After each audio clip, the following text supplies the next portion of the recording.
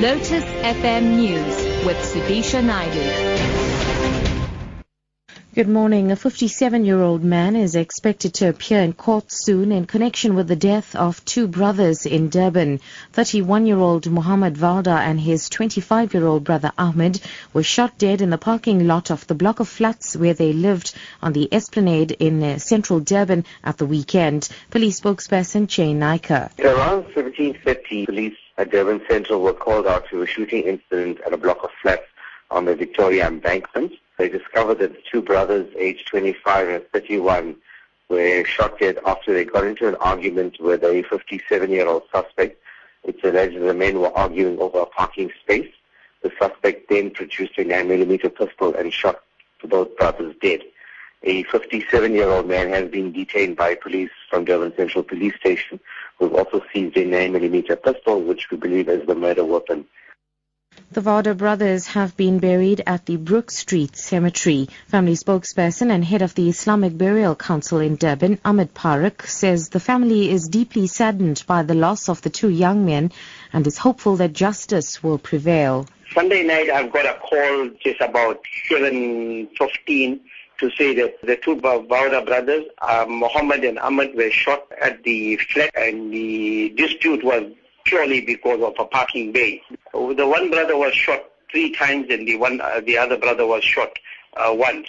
And they at the very prime age, one is about 24 and the other one is about 31 years old.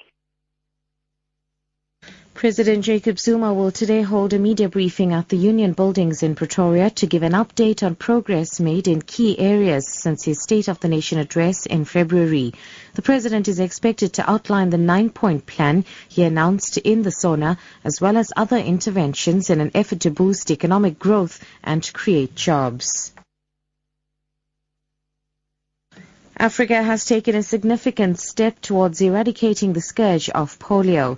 It's marking a year today since the last case was detected in a Somali toddler. The BBC's Anne Soy reports. Until now, no other case has been found in Africa. Health experts are elated but cautious. The World Health Organization says the biggest danger now is complacency. The only way to prevent polio is through vaccination. But insecurity, especially in Somalia and northern Nigeria, still poses a challenge.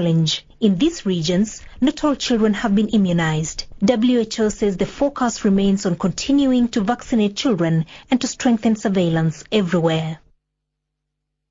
And wrapping up abroad, for the first time since the Fukushima disaster 4 years ago, Japan is about to generate electricity using nuclear power despite massive public resistance. Electricity operators across Japan have applied to restart reactors.